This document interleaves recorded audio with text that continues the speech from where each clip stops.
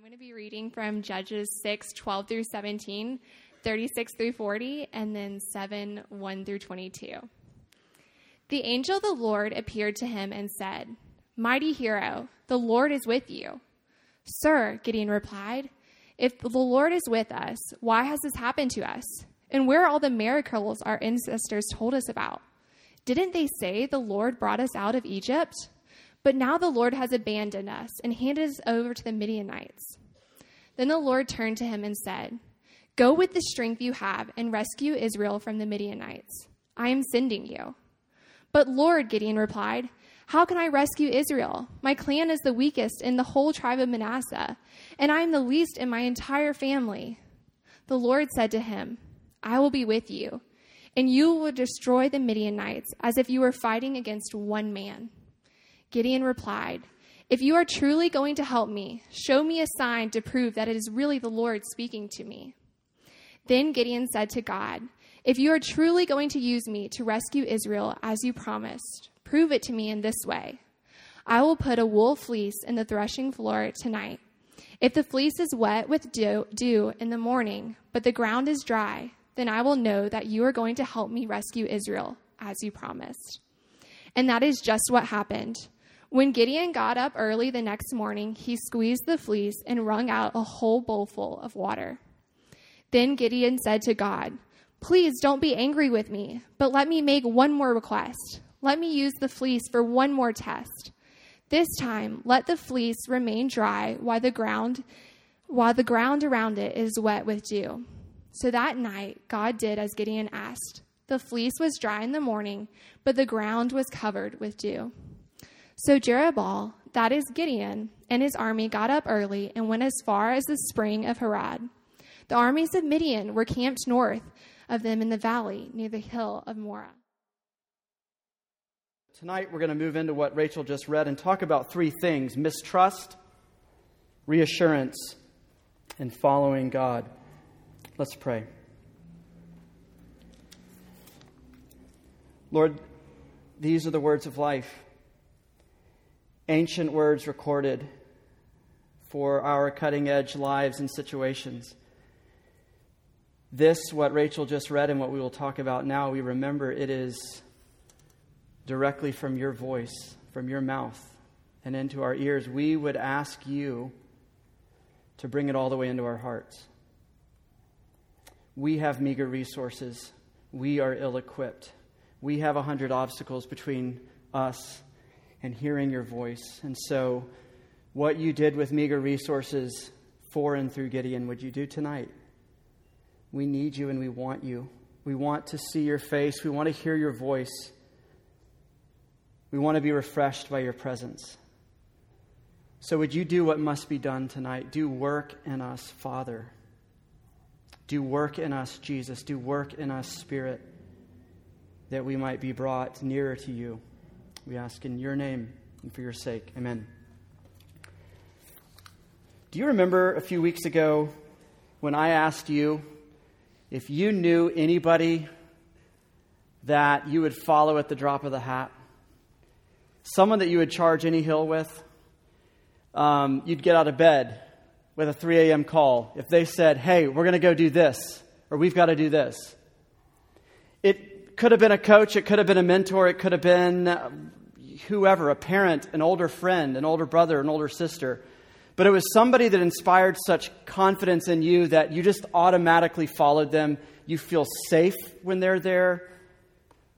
You feel secure when they're around. They're like the adults in the room. And there's just kind of this unquestioning following of anywhere they're going. And you have no doubt that they're committed to you. No doubt that they have your back. I want to add one question to what I asked you a few weeks ago. Did Jesus come to your mind when I asked you that a few weeks ago? Is he the kind of person that you'd go anywhere with just because he's there? Is he the kind of person that just inspires just a stiffened spine and a quick foot in you? You'd go anywhere, you'd do anything just because he's there. He's so sure of himself. He's so ruthlessly committed to you, and you know it. He's for you. You're safe when he's there? Does he come to mind when you hear the question or think the thought, who's that platoon leader you'd run toward bullets with? Is Jesus one of those people? It's weird when I ask the question to myself. Sometimes, yeah. A lot of times, no. It struck me a few weeks ago when I asked it of you. I wasn't thinking of him when I asked it. I was thinking of all the people in my life. And I shared a few stories of people in my life that they were a magnet. And he didn't come to mind. And I wonder if he doesn't come to your minds as often either. And it started raising this question in me, how is that possible? How is it possible that I can be so unswervingly committed to people who've led me well? And so, kind of, without much confidence, committed to the one who's loved me best and led me best. Unsteadily committed to him. Why the mistrust that we often feel towards God? Why the hesitancy for him to come first to mind when we ask the question? Is he one of those people you follow anywhere, go anywhere with, run into bullets with, or for, charge any hill? I think the reason that this happens in our lives is we confuse two things that we're both inside of. We confuse the scene that we're in our life and the story that we're in our life. God's put us in a scene, which is whatever present circumstances you're in right now, but he's also put you in a story. And it's a salvation story. Even if you're not a Christian, your life is happening inside of what the Bible calls the day of salvation. It's this missionary age where God has literally, if you're here tonight, this is literal for you, he has sent his church to your doorstep with grace in its hands, with welcome and hospitality in its hands, and an invitation and a call for you in its hands. And so even if you're not a Christian in this room, your life is taking place inside of human history, which God defines as a redemption story. And especially if you're a Christian, your life is happening inside of an epic movie, an epic story of redemption. But especially when we're going through hard stuff, confusing stuff that gets you stuck in your head, analysis paralysis, times of life or situations that have happened that leave you wondering what's going on, what does all this mean? When we get into those places, or the things you think you need to be happy or to push on are in scarce supply, that's when we just kind of get this myopia, this blindness, and all we can see is the present scene that we're in. And we see that scene so well that we don't see the story anymore. Now, here's the thing. If you're in a scene and you know it's momentary and quickly passing and a small part of a bigger story, you can endure it. We do this all the time. Graphic movies or scary movies, and you cover your eyes. Not for the whole rest of the movie, just for a few seconds, right? Until the danger is past or whatever you didn't want to see has passed. You can endure a scene when you know it's momentary. But when you forget that the scene is momentary and you think that it's the story, the way things are now or the way they're always going to be for me now, then we get into great danger. And mistrust begins to grow in our hearts and even towards God. And it's a lot harder in real life than in the movies, right? Because our lives are not hour-and-a-half little sagas. They're 88-year-long stories, oftentimes, right?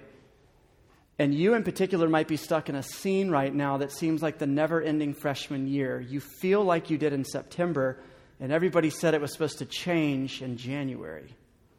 You're supposed to find your friends. You're supposed to lighten up, and this is supposed to feel like home, but it doesn't feel like home for you anymore. And you're wondering, how long does this scene last?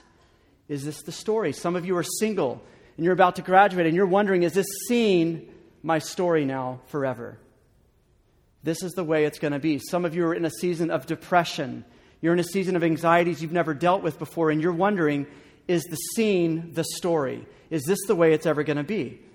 Some of you are asking intense questions right now of where is God and what is he doing in the world, in my life, in my family? And you're wondering, is the scene the story? Is this the epic now? Is this the scene that I'm stuck in? Gideon gives voice to this. Gideon asks this question. And I think Gideon makes this observation. It's in verse 13. He says, "But if the Lord is with us," that's the story. The story of God's relationship with his people is one of solidarity and loyalty. Not because we did anything to earn it, but because of who he is. "I am with you" is the banner over his people. And Gideon is now questioning the narrative, the epic plot line, the story that his life is happening inside of, and Israel, God's people's lives are happening inside of. And he says, if the Lord is with us, then why has all of this stuff happened to us? The Midianite oppression for 7 years and all that brought, the economic starvation, the famine, the loss of 10 months of work every single year for 7 years in a row. Why has this stuff happened to us if the Lord is with us? And where are all the miracles that our ancestors told us about? The scene that Gideon is in, the scene that the people of God are in, is eclipsing the story. And they're wondering, have the credits rolled on God's best work in our lives? Are the credits rolling on all the deliverance, all the grace, all the Him showing up and transforming and changing and being with me in a way that mattered? Is that all past tense now? Is the scene now the story? And it's blinding not just the story out, but it's blocking and blinding God out too. And they're becoming less and less able to see Him. Hear me in this, that we have to interpret the scene that God's put you in right now through the story that He's put you in. You have to interpret the scene that He's put you in right now, the circumstances He's put you in right now, the place He has you in right now, through the story He has you in right now. And I'll even say this to those of you in the room who don't know where you are with God or know you're not with God and maybe even know you don't like Him. You're in the room tonight and you're hearing Him bend over backwards to talk to you and to ask you to reconsider. We must interpret the scene that God's put us in through the story that He's put us in, not the other way around. Danger lies that way if you interpret the story that you're in through the scene that you're in. This is the annoying roommate, the classic annoying roommate who in the middle of this epic movie that you're watching on a rainy Thursday afternoon comes in to make her dinner. And she sees like 2 scenes in the movie. She's like, is that the bad guy? Oh, did he kill so-and-so? What's happening? And you're like, leave, please, leave right now. Because you're ruining the movie. All you've seen is 2 minutes and you're trying to interpret the story through the scene, right? We know in a minute that doesn't work. Well, it doesn't work in our lives either. We take intense, legitimately intense, genuinely intense. I'm not minimizing the pain or the confusion or the agony of the scene that some of you might be in. But I'm saying don't interpret the story through it, because if you do, the hero of the story himself will be edited out, and all of the deliverance will too. Again, this is what we see from Gideon. This is why Gideon asks the question right after what I've already told you. He said first in verse 13. He says, if the Lord is with us, why has all this stuff happened to us? Why is the scene so bad, so seemingly godless? Where are the miracles? And then he answers his question, or he asks another question that has a lot more baggage attached to it. And he says, has the Lord abandoned us? He's taking present circumstances and extrapolating that to all of his life and all of God's people's lives. And he's saying the story is ruined. He's interpreting his whole life through what's happening right this moment. And here's what happens next when we do this, and all of us do this. When we begin to interpret the story of redemption through the scene that you happen to be in at the moment, and it edits God out, and it edits His grace out, and His presence, and even His mysterious workings, what happens is we become introspective. We kind of go into that orphan mode that we've talked a lot about. And the go-it-alone mode, the rogue mode, the off-the-grid mode, where we kind of turn in on ourselves and we start scrutinizing ourselves. We've concluded perhaps God has abandoned me, or more politely, has God abandoned me? But you can't sit under that question mark forever and just take a pass on life. Life keeps going. You got to get up the next day and keep going. And so we do. And then we start not scrutinizing God, we start scrutinizing ourselves. We've assumed he's not here or he's indifferent. So now I'm looking inside of myself for the wherewithal to get through whatever scene I'm in, to get through the next scene, to see the page turn on this. And so you start looking at your resources, your abilities, your experience, your likelihood for success in getting through whatever you're going through. And because we see such scarcity in ourselves and lack of resources, we either shut down, we retreat altogether, or we kind of naively plod forward, thinking we're actually up for the task. Again, we see this in the passage. God has promised to Gideon, I'm sending you. I'm with you, Gideon. I'm for you, Gideon. I'm going to go before you. You fighting the Midianite army is going to be like fighting one soldier.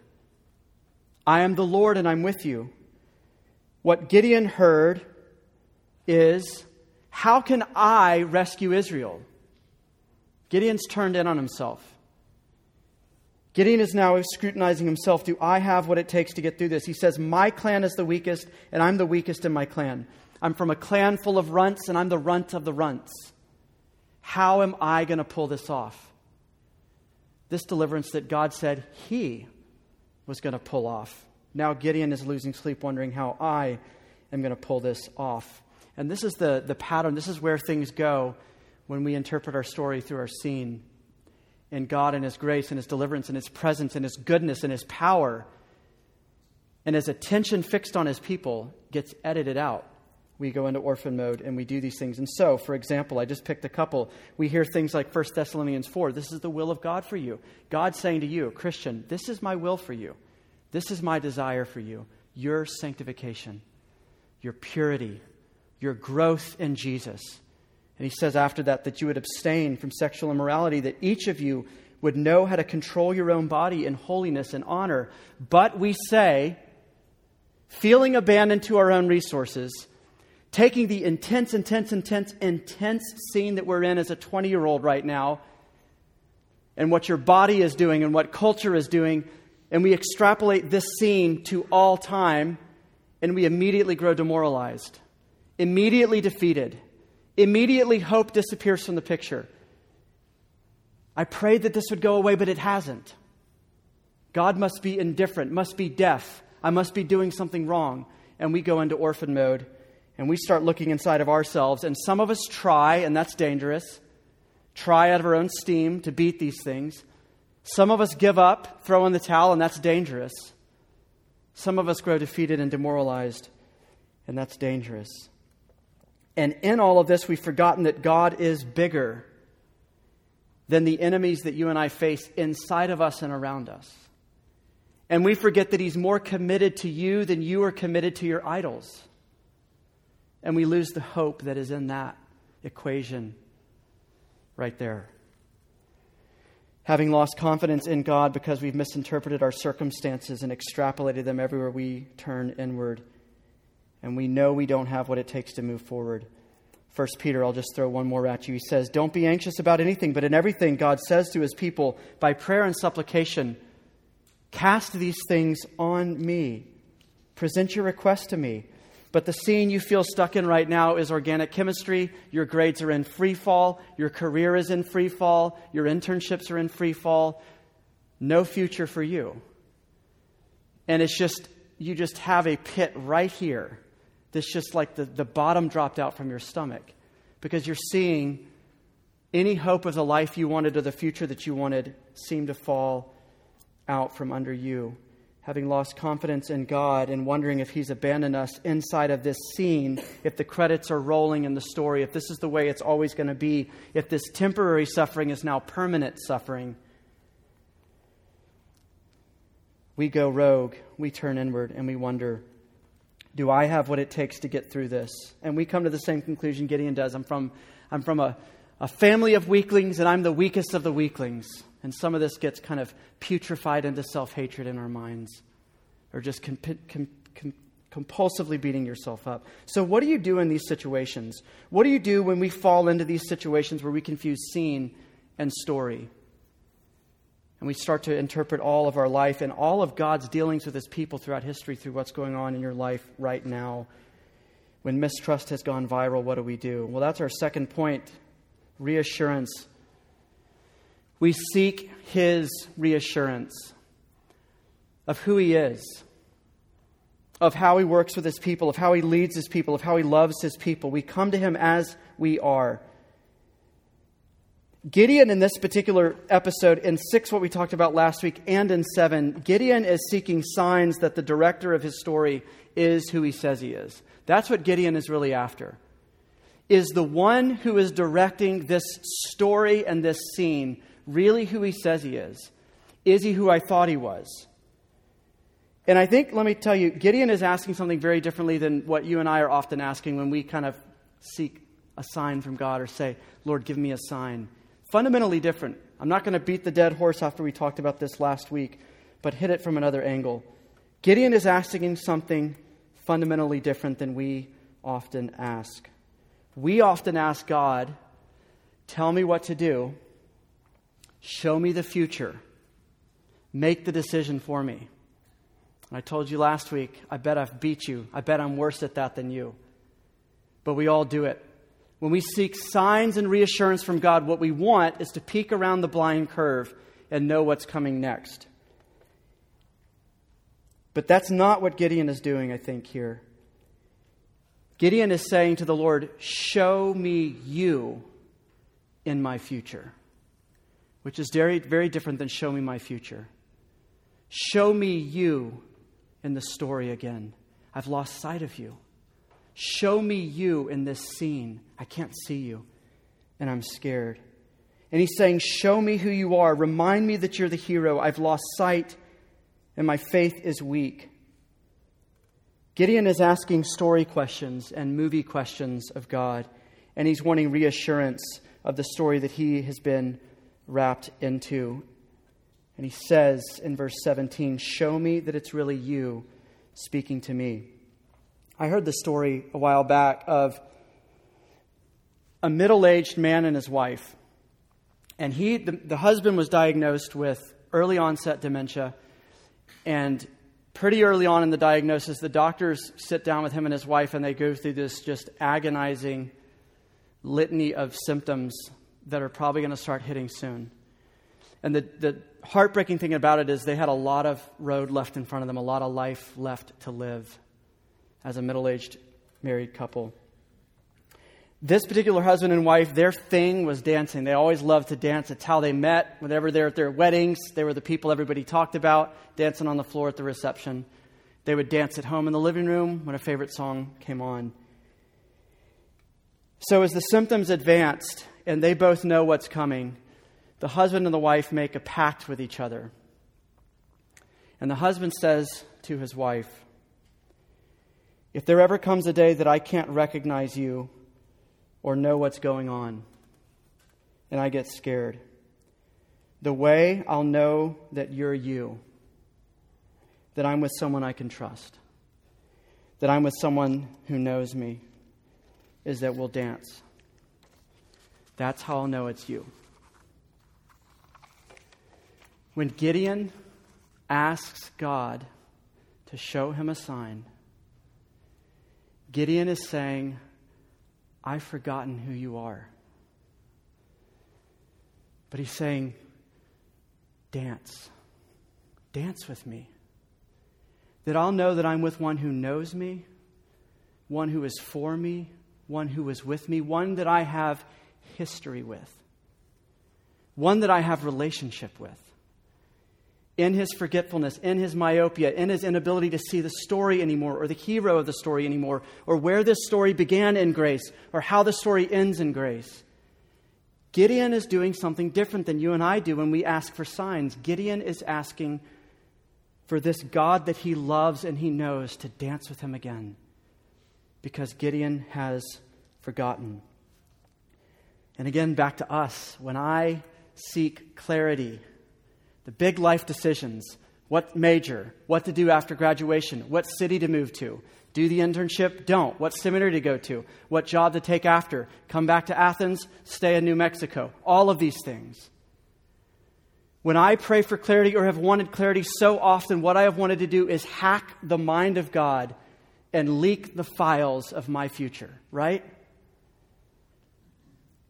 And friends, you've got to see the difference. What Gideon is doing and what we do are fundamentally different. What we are asking God in those moments is not to have God, but to be God. To have His secret knowledge. To have the files, have the data, have the decisions. Gideon is asking to dance with one he loves but has lost sight of. And we often ask for files. Friends, the way to reassurance, the way out of mistrust, is to learn to dance again, or to begin to pray for the Lord to dance with you again. Deuteronomy 29:29 is something that if you grew up in certain denominations, you've probably heard a lot of. Moses is kind of reminding the people of this God and the story that they've been in since the beginning, right before they pass into this promised land that Gideon is fighting for here. And it's in the context of this covenant that we've been talking about all semester, this stretchy thing, this stretchy love of God that gets stretched and stretched and stretched, and in some supernatural, miraculous way just doesn't break. And you're like, what is this stuff made of? It is in that context of covenant that Moses tells the people of God the secret things of God belong to God. But the revealed things belong to us and our children forever, that we may do all the words of the law, which is saying this: God has told you some things, and He has withheld other things. And we are to major on what He has revealed to us, what He has told us. What He has told you is who He is, what He is like, what He thinks of His people, what He has done to span the chasm between Him and His image bearers, what He has done to accomplish salvation for His people. That's what the Bible is about. It's the story. It's God introducing Himself and what He's done to reconcile you to Himself through Jesus. That's what He's revealed to you. Moses says to Israel, major on the redemption stories. Major. God's told it to you. He's revealed it to you. You don't have to ask. You don't have to hack. You don't have to sneak in some back door and steal the files. He's put it all out there, public record, for you to obsess about, for you to fixate on, for you to saturate your mind with. Those things He has not revealed to you, don't obsess about. Minor in those things. Pursue them in wisdom. Get counsel. Do all the things He's told us elsewhere. Seek advice from wise mentors. Check your heart. Make sure your emotions or whatever else aren't leading you astray. But major on the majors and minor on the minors. Ralph Davis is a guy that I've told you I quote often in this series. He says this quote, this repetitive refrain from God to His people, but I will be with you.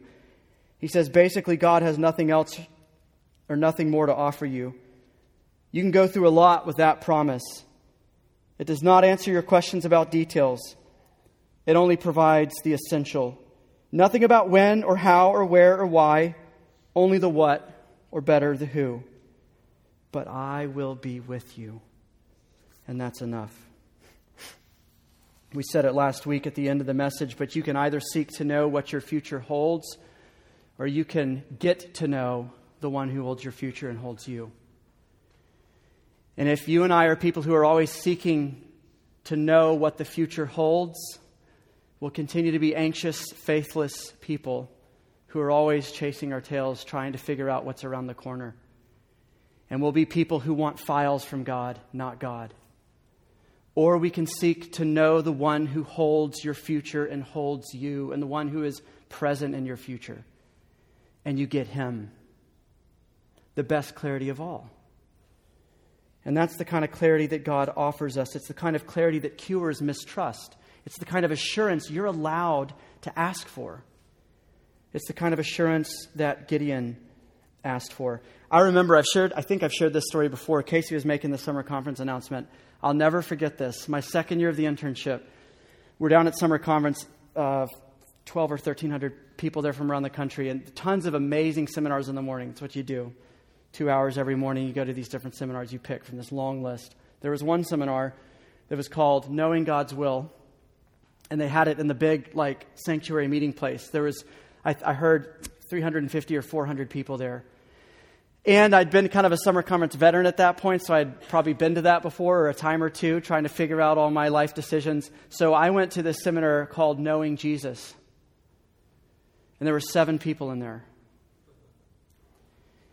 And it was heartbreaking. And I thought, this says everything you need to know. If we knew Jesus, if we knew this tender-hearted Savior who is powerful and a conqueror and a king and relentlessly for his people to the point of death, to the point of curse, to the point of resurrection, might we get a better night's sleep about what city you're going to move to after Athens, or whether to have that conversation with your mom or not, or whether to major in this or that. When you know the one who holds your future, you'll be amazed how little you have to know about what the future holds, because you know who is there, and you know what he's like, and you know what he'll be doing. So forgetful and fearful Gideon is asking God to dance with him again, to see the one who holds his life in his hands. And he's saying, remind me, show me who you are, show me that you're for me. And particularly for Gideon, Gideon's mind is filled with who knows what gobbledygook. It's been 7 years under Midianite oppression. The last week in Judges 6, there's all this talk about God commanding Gideon. He's like, here's the first thing you're going to do. You're going to go and you're going to topple all the idols to Baal, all the Asherah poles, all these symbols of these false gods. You're going to go knock them down. And the signs that Gideon is specifically asking for God, he's not just saying, God, part the skies and tell me who you are again. He's all this stuff about dew and wetness and like blankets and whether they're dry or wet in the morning. It's significant that Baal was the god in charge, quote unquote, in charge, or seen as in charge in this land of the rain, of the dew, of water. So Gideon is asking something more specific than just this generic, remind me that you're God. He's saying, remind me that you're God in this place, in this scene, in this moment, in this land, in this scenery that I'm stuck in. Show me that you rule, not this idol that is cursing me, saying if I leave it, I'm doomed. I was talking to Dylan this morning, and it got me thinking about just idolatry is such a slippery concept. We've talked about that before. It's so deceptive and delusional. It's just so hard for us to get a grip on even understanding it. But we had a helpful conversation. I was just tossing this around with him and just coming to the greater and greater clarity about what some of my idols are. And they're the things that when they're present in my life, I feel safe. They're the things that when I don't have them, they curse me. One of my greatest idols is preparation. Friends, I'll tell you, I have not stood up here a single night in 2 years feeling prepared. It curses me. Every Wednesday night. And it says, you don't have enough of me. Spend more time, read more, pray more, understand it better, articulate it better. That is oppression. It is slavery. Do you see how idolatry works? It promises the world to you. If you prepare enough, imagine what life will be like. If you're certain enough, if certainty is your idol, if you're comfortable enough, if you are in control enough, and you get to be the helicopter mom one day or the helicopter dad who's in control of every detail of your child's uncontrollable life. It promises you the world and it takes your soul and your life in the process. Jesus loves Gideon. God is saving Gideon from this mess, from this nightmare, from this curse.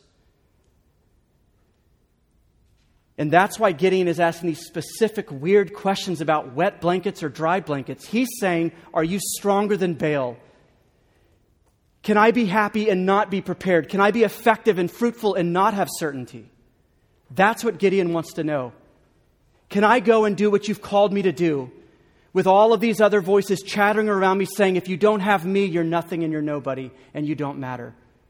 And God proves to him not once, not twice, but 3 times, really a 4th time, with the dream in the Midianite camp. 4 times, God stoops to what you would think he would dismiss as a silly question. Gideon, believe in me already.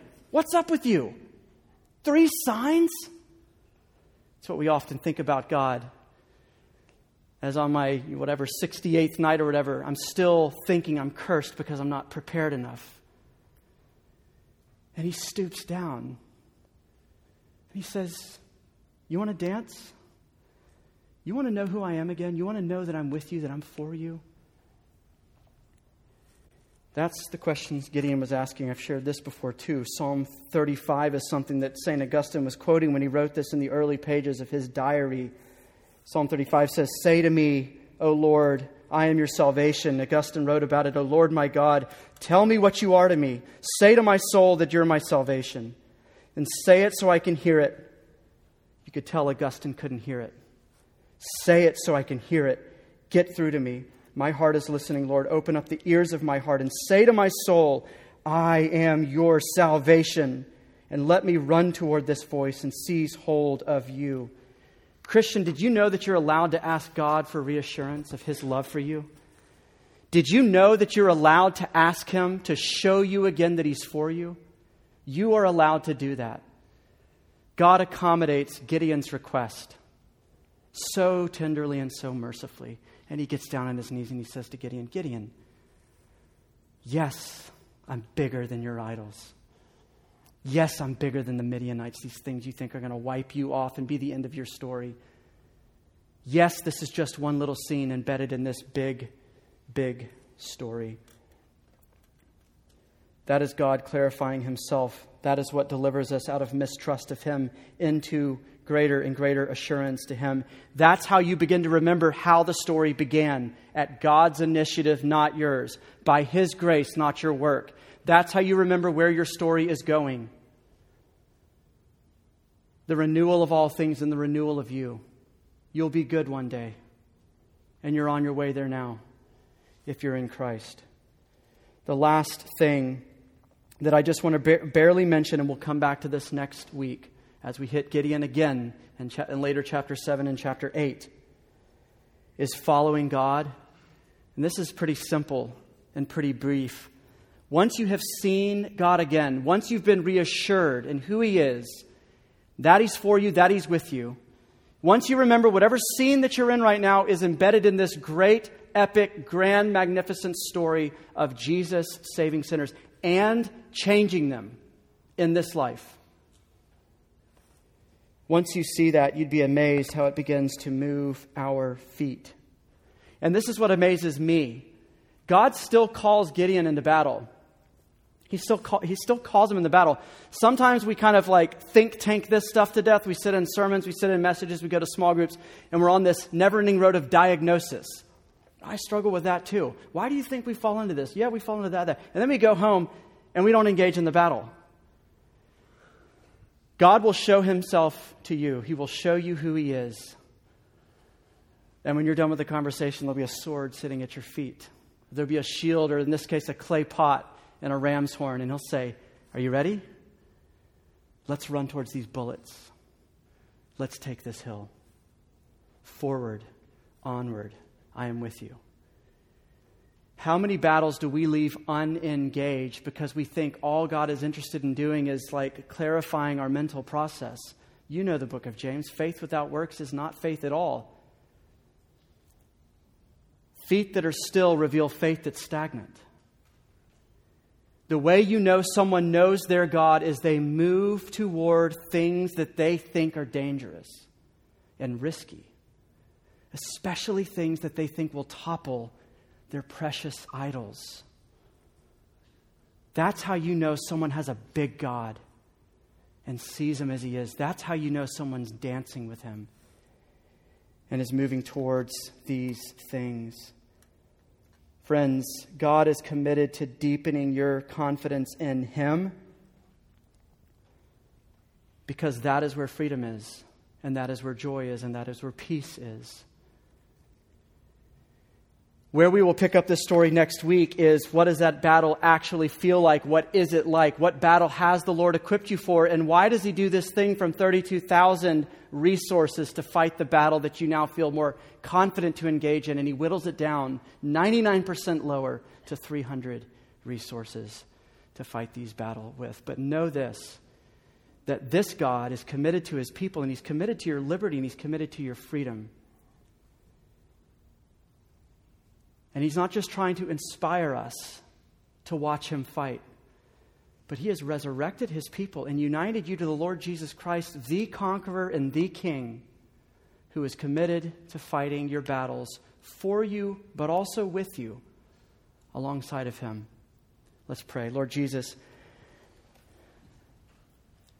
the sign of all signs we heard last week is you on a cross. That's the commitment. That's the proof. It's the smoking gun that you're for us, that you're for sinners. He who did not spare his own son, but gave him up for us, how will he not give us also all things we're needful of? Pray that when we think about these things, when we think about the story that we're in, that we would see you as the hero to the story, and even dark scenes like your day on the cross embedded in this story of resurrection and new life and reconciliation.